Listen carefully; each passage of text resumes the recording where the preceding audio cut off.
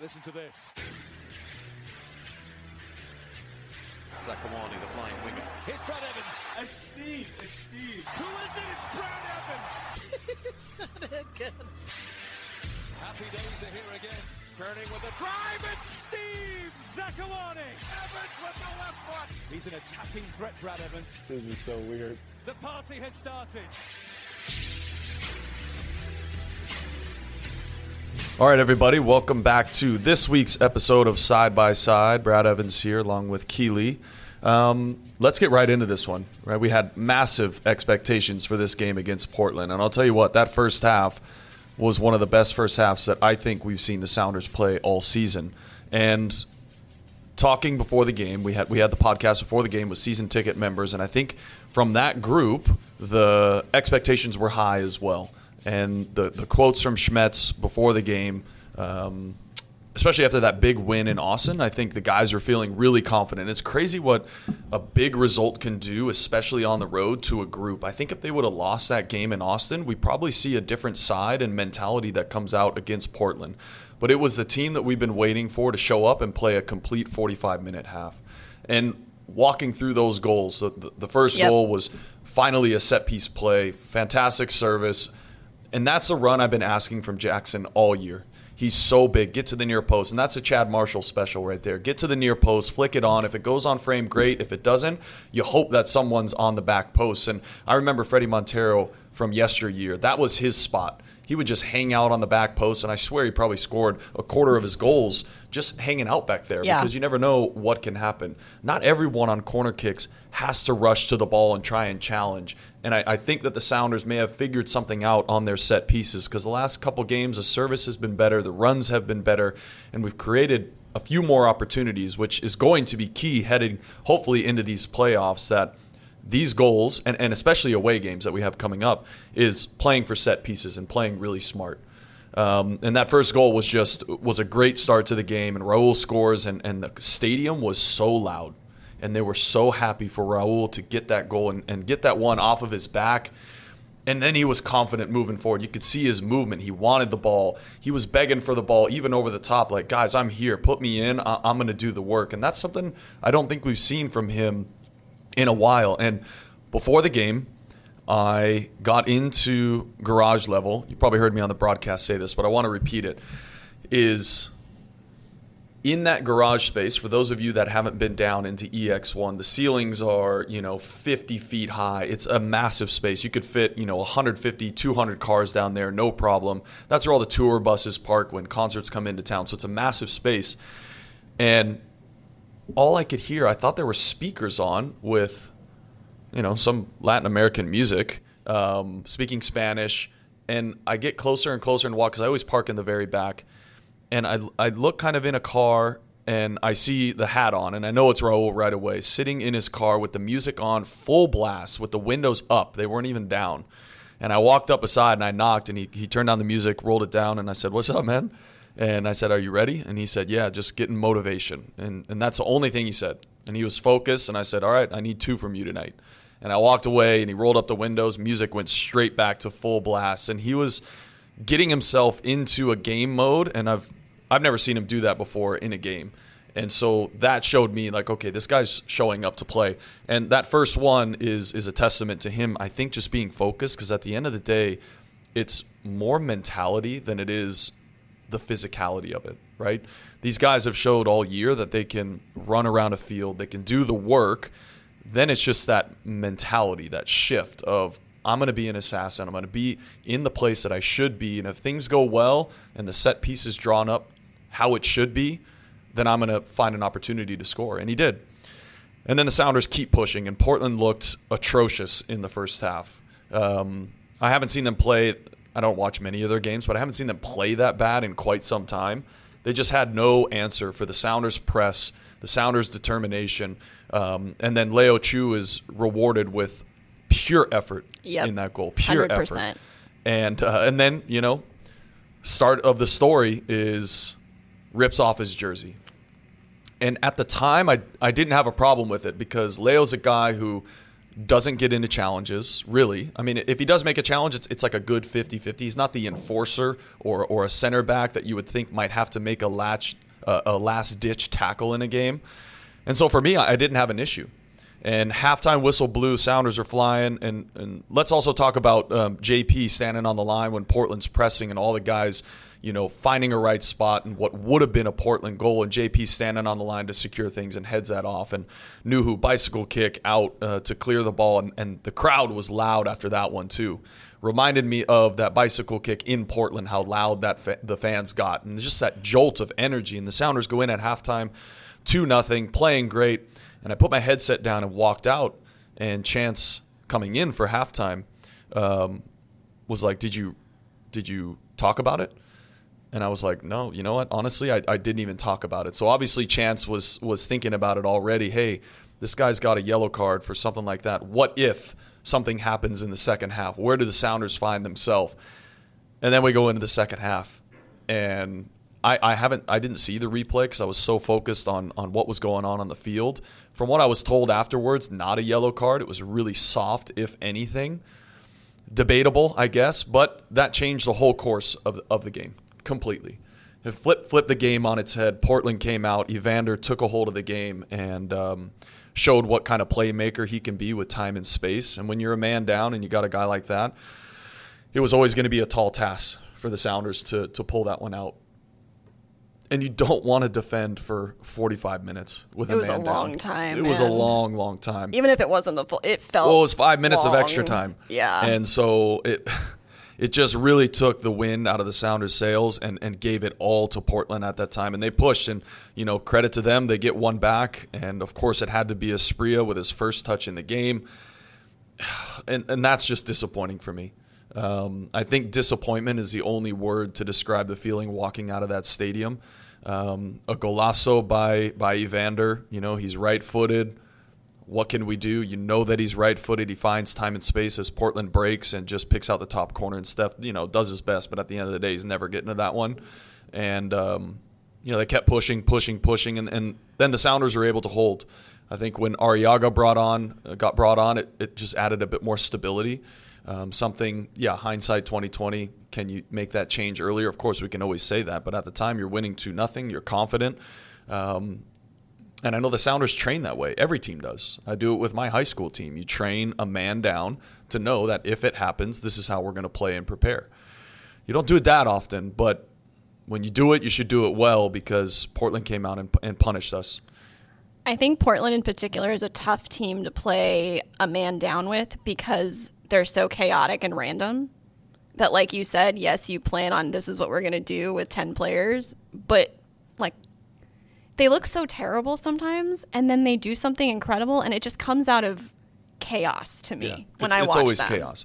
It's never, there's something to be said about a counterattacking game in that being beautiful, right?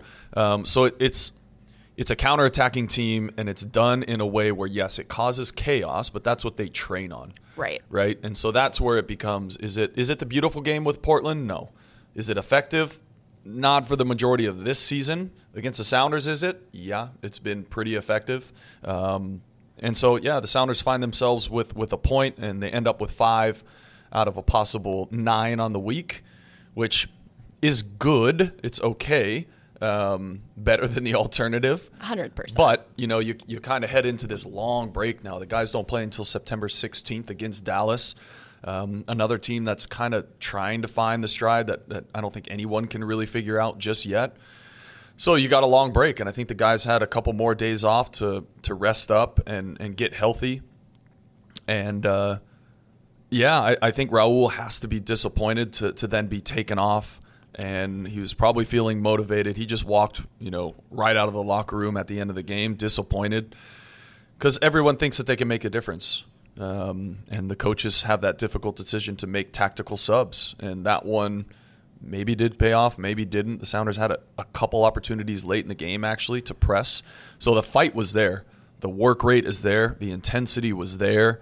It was just a couple moments of lapses playing a man down, and the Sounders find themselves still sitting in second place with a number of games in hand. Miami beats LAFC, and so the only thing that matters is that the teams below us must win all their games for the Sounders to be in real trouble. and that's not a guarantee. So we can't bank on other teams at this point. We still have 3 road games in a row. So September 16th against FC Dallas, and then 4 days later we head to Colorado, a team that has fired Robin Fraser. And we know now when teams fire coaches that they get a little bit of life. They've only won 3 games on the season. I listened to the press I have the conference. standings in front of me, and I did not realize that. Yeah, I listened to the press conference from their president, and there's just no accountability there. One reporter asked, when was the last time that the Kroenkes were in the stadium? And he really couldn't answer the question. It's a team where the ownership does not care about that team. They're not willing to make the investment. I talked to Marcelo Balboa, former Rapid, we all know, U.S. men's national team member, announcer now for Apple TV, before at the Sounders practice, and he was like, it's a disaster. It's a disaster in Colorado. They sold the players at the wrong time. They did such a good job in 2019, 2020, 21 even. They were, off to a flying start. I think they won the Western Conference in 21. Or 20, I can't remember which one. So you thought they had everything figured out, and then all of a sudden they sold a few players and decided, we're going to go domestic and pick guys up off waivers, and we're going to trade, and it just hasn't panned out. Yeah, it's one of those firings where Robin Fraser should kind of be. I think he should be okay with it. He can land somewhere better, and that is a franchise where they care. Yeah, and he deserves that because he is a good coach. He's a great coach. He is a good coach, and he's a great guy. And I just feel bad for that city because I remember playing there, and the stadium is, relatively packed. Yeah. Right? And it's a team that loves soccer, and it's a team with a rich history. It's one of the original MLS teams, and to see where they are at right now is it's kind of sad. It's a good demo for MLS too, I feel like. Yeah, it's a great demo. The city of Denver. Yeah, it's very younger similar crowd to Seattle. Young crowd. Yeah, it fits that 18 to 35-year-old that MLS is targeting.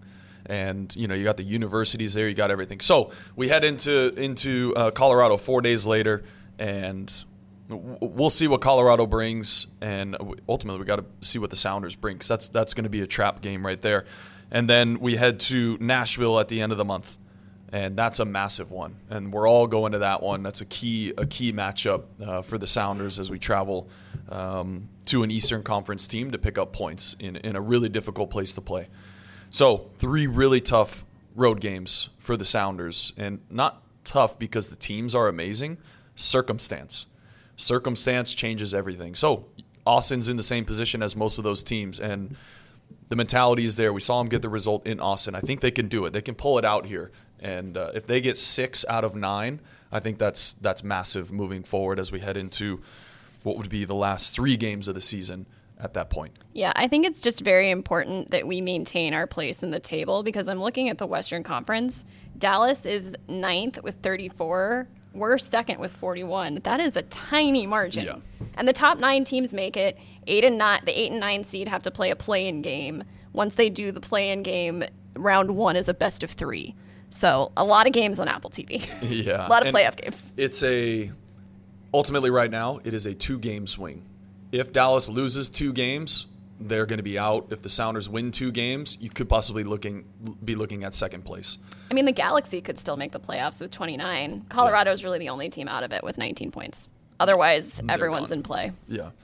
So a tough task for the Sounders, but one where they have to be feeling, I think, confident. If you looked at this early on in the year and you looked at a 3-game stretch towards the end of your season, and you look at those teams that have been pretty good, Dallas and Nashville, but now even in the standings, Nashville's still trying to kind of figure out where they're at.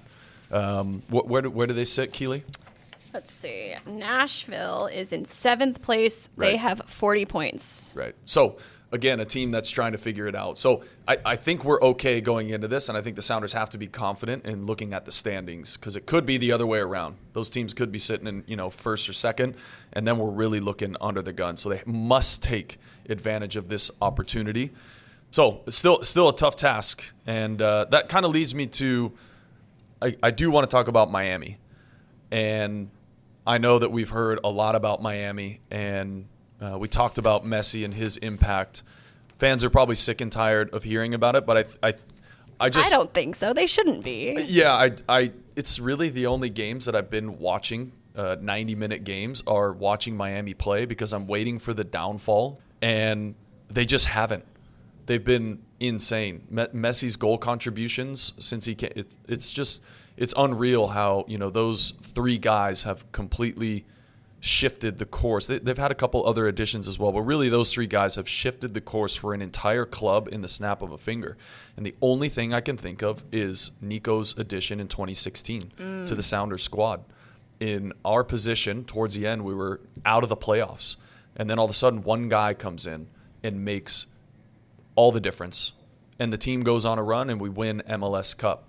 I cannot think of another impactful moment in MLS where a player comes in and completely changes the trajectory of a club. And so maybe that's why I'm so enthralled by it. Not just because he's, the great one, but because of the turnaround and the impact that he's had. Because I just figured Miami was dead in the water and they still have a chance, which is wild. And Messi seems beyond motivated, and for them to go to LAFC and win 3-0 and spank them, yeah, were they fortunate? And their goalkeeper's been fantastic. But his ability to change a game by himself is just, it's unreal. And I don't know, when you're watching, do you feel the same way? To me, watching Messi turn this franchise around is the difference between just a great player who wants to go out and play great versus a great player who wants to make the team and the franchise around him great. Right. That's been the biggest difference. Because I remember when Messi first got signed, no one thought that it was going to really help Miami this year. Yeah. They were like, oh, we're going to watch Messi do some great things. We're going to, start their rebuild. And here we are, a couple weeks later, Leagues Cup champions, undefeated in MLS play. They're in Open Cup final. They could win a double in the matter of 2 months. With and even when Messi doesn't score, he gets 2 assists. It's like, this guy is the epitome of success. Yeah. I don't know how else to put it. He's the epitome of success. It's like Nico when he first came. He plays the right pass every single time he has the ball. And that, to me, is the most impactful thing. Now, the question is, if the Kroenkes, being the billionaires that they are, want to make an investment, they could do it if they wanted to turn that team around. And we've seen it. All it takes is maybe 3 incredibly high-quality players that are motivated. Can you do it in Denver? If the money's right, I think guys will go just about anywhere.